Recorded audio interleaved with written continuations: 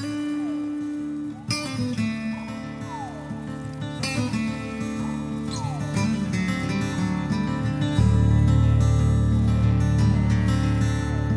Janelle Gurley, Director of Science and Programs at Maria Mitchell, and thank you so much for joining us on our podcast. Welcome, Dr. Brumback. It's such a pleasure to host you today for our Nature of Nantucket podcast. Welcome, welcome. How are you doing? Thank you. It's great to be here. I'm really excited to be part of this, and I'm doing very well. How are you, Janelle? I'm also doing well. Really can't complain. The weather on Nantucket has definitely shifted at this time of year, as we all anticipate and hope for. And it's nice to have the downswing of the fall season upon us, finally.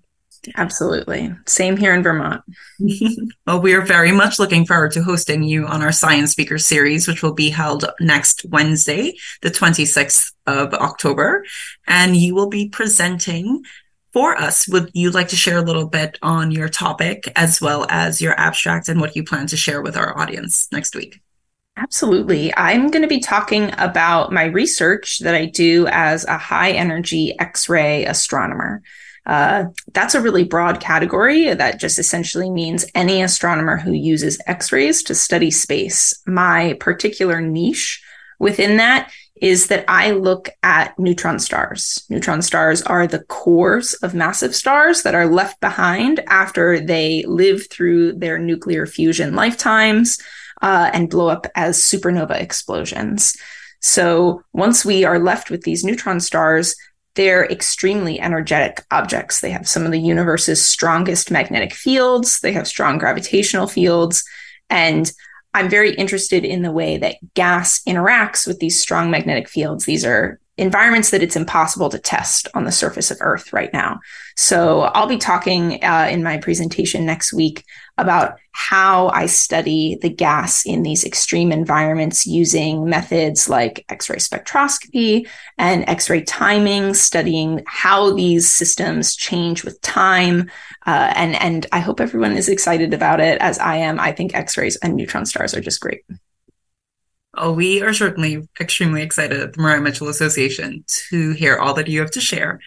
And at this time, can you share a bit about your journey and how you got started in this field of work?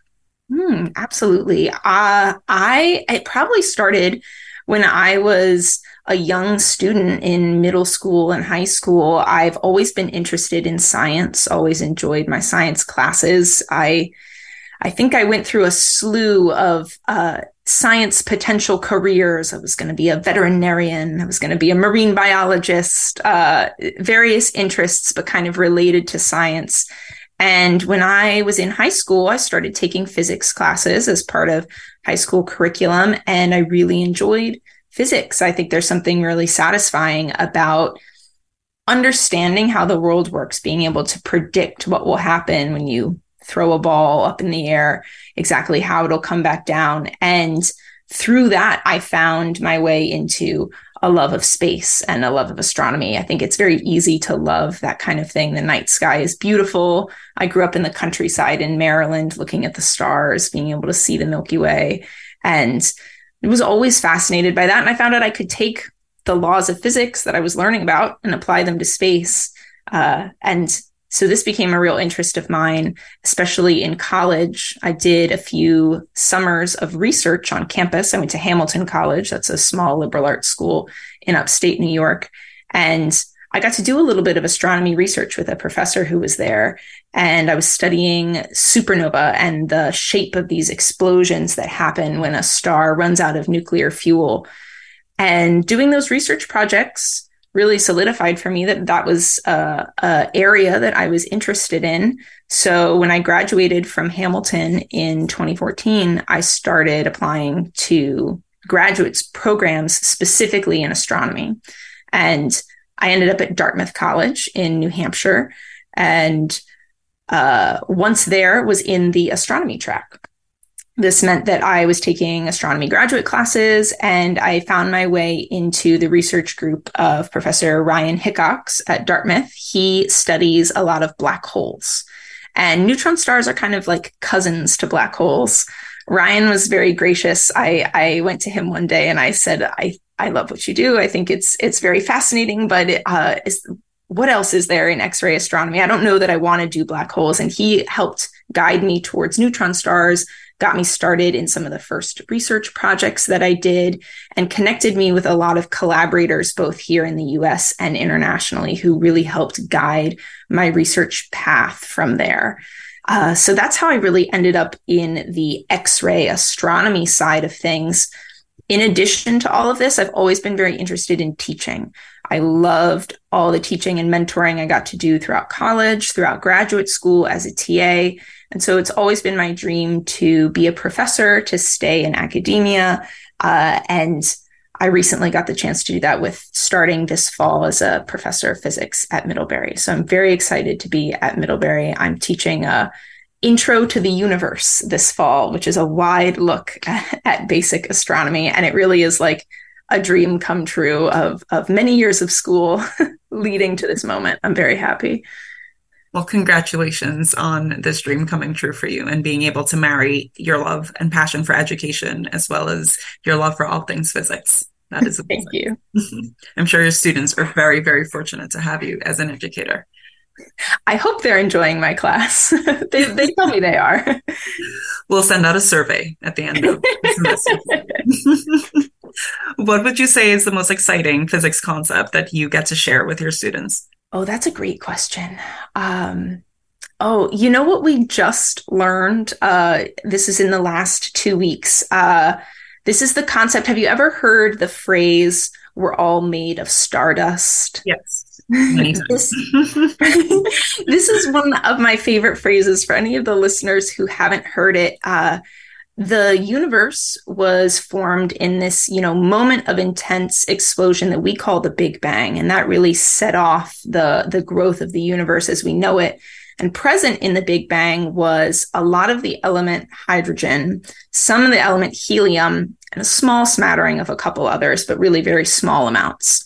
So all of the gas and the material that was in the universe in these first early years was hydrogen and helium, and the first stars formed out of that material.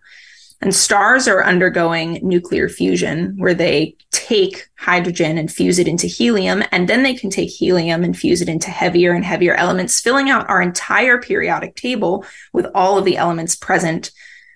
And this essentially means that this process has happened over cosmic timescales, stars creating new elements, living out their lifetimes, sending their gas back out into space that makes new stars, which form new elements. Essentially, every single element that's on the periodic table has its origin somewhere in space, mostly inside of stars.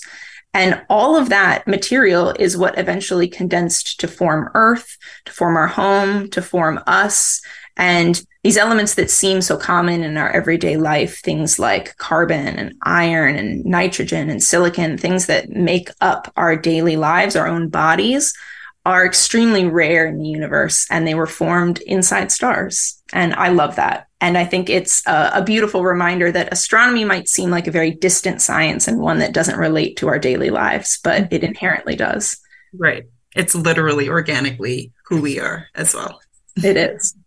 I love that sentence and that statement connects all branches of science, or most branches of science that are common schools of thought in education. And as a former high school science teacher, that really resonates with me. So I really love how you tied that together. And I hope that you always share that with your kids and your students, rather. I did. I definitely did. It was something that inspired me as a young student to think about. And so definitely a perspective I always enjoy sharing. I may steal that from you from now on, just so you know, but I will always give you credit. Please do. No, please do. I certainly did not invent this concept. It was made to be shared. Fair enough. What is a current complex subject or subject matter in your field that you would like to share with us listeners? It's a great question. Ooh, I have two potential things. Which one should I do? You can do both. I'm thinking I have two ideas here. One is the physics of how X-ray telescopes work. They are fundamentally different than optical telescopes, and they work in a very interesting and powerful way. The other is kind of a current paradox, an open question within X-ray astronomy. We don't understand why certain objects look the way they are. Do you think one is more interesting than the other? I'll go with number two first, but we definitely will explore number one as well. Okay, great. Okay. So essentially, if we take several assumptions in our study of space, how massive an object is determines how strong of a force of gravity it can have on nearby objects around it. And so heavier objects have more mass, and they therefore have stronger force of gravity, and they are able to pull in all of more material around them. When we talk about things that are shining, things that emit light in space, this can translate directly into the luminosity. That is the brightness or the energy emitted as a function of time. So often the brightness of the object that we see.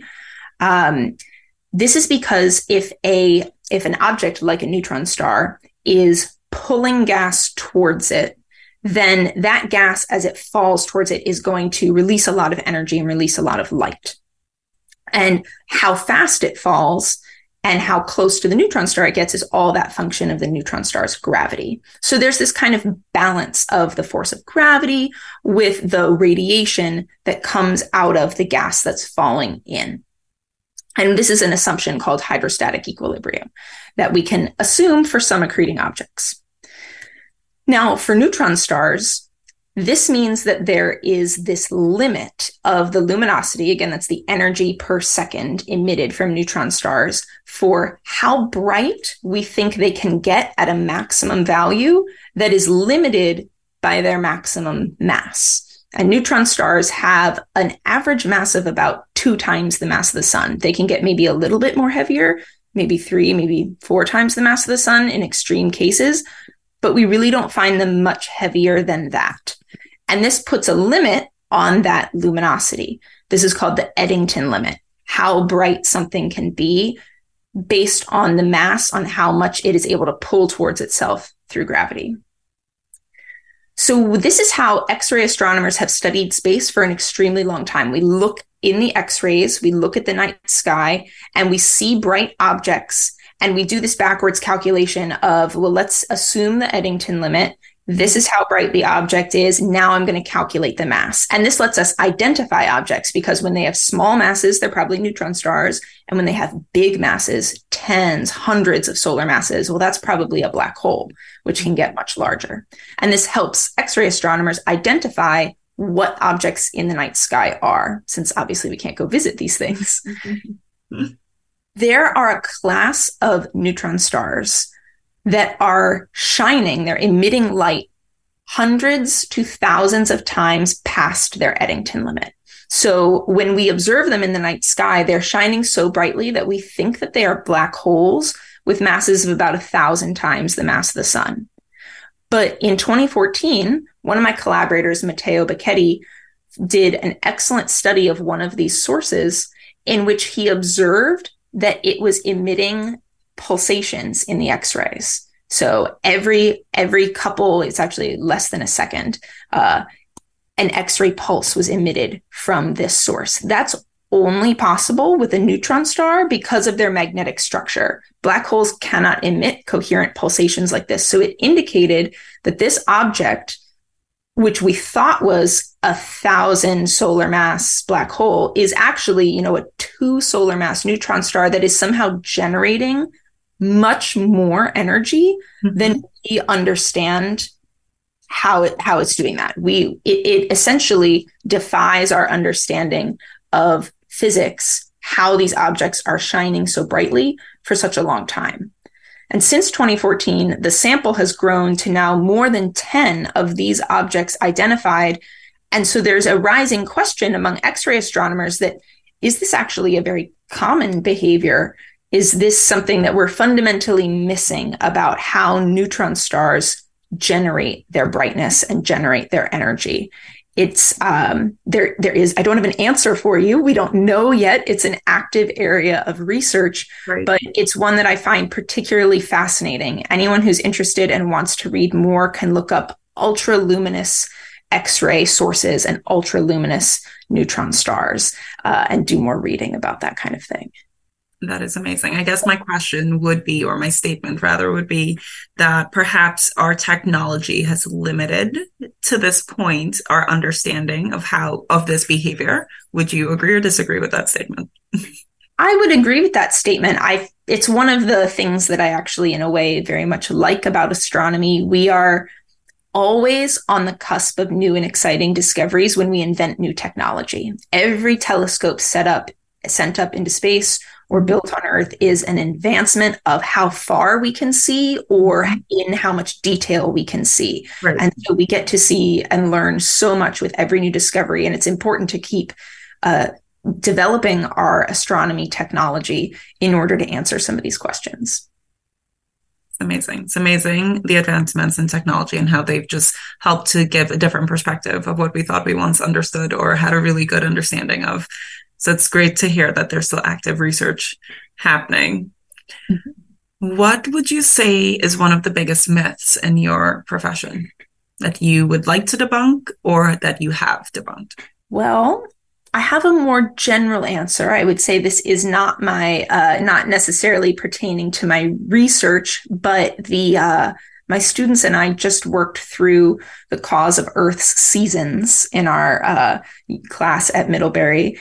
And I think there's a common myth going around that because the Earth orbits the sun on an elliptical orbit, it's therefore closer to the sun at certain times of year than it is at other times. Sometimes it's closer and sometimes it's farther away. And the myth is that the distance to the sun is what causes the seasons, because the being closer to the sun might generate more heat, we get more direct light, and might give us summer, and being farther away might give us winter. But actually, for astronomers who study and know Earth's orbit in the northern hemisphere, we actually experience winter when the Earth is at its closest point to the sun. So the myth is already debunked, or at least proven false, that this can't be the only purpose. Right. So when I work with my students in lab, we use flashlights and some models of the Earth to show that really it's the angle of the sunlight coming in.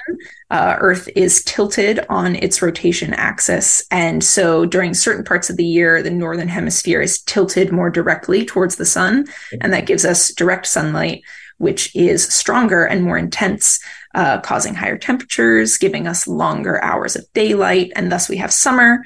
And then the opposite's true. Once the Earth orbits around the sun a little bit more, now the northern hemisphere is tilted away. And so we have more indirect light, we have shorter days, and we give rise to winter. I think that's a common myth, and one that's important to know. The seasons are inherently tied to our life on Earth and our understanding of nature, and important to know where those come from. Amazing. Thank you for sharing that with us.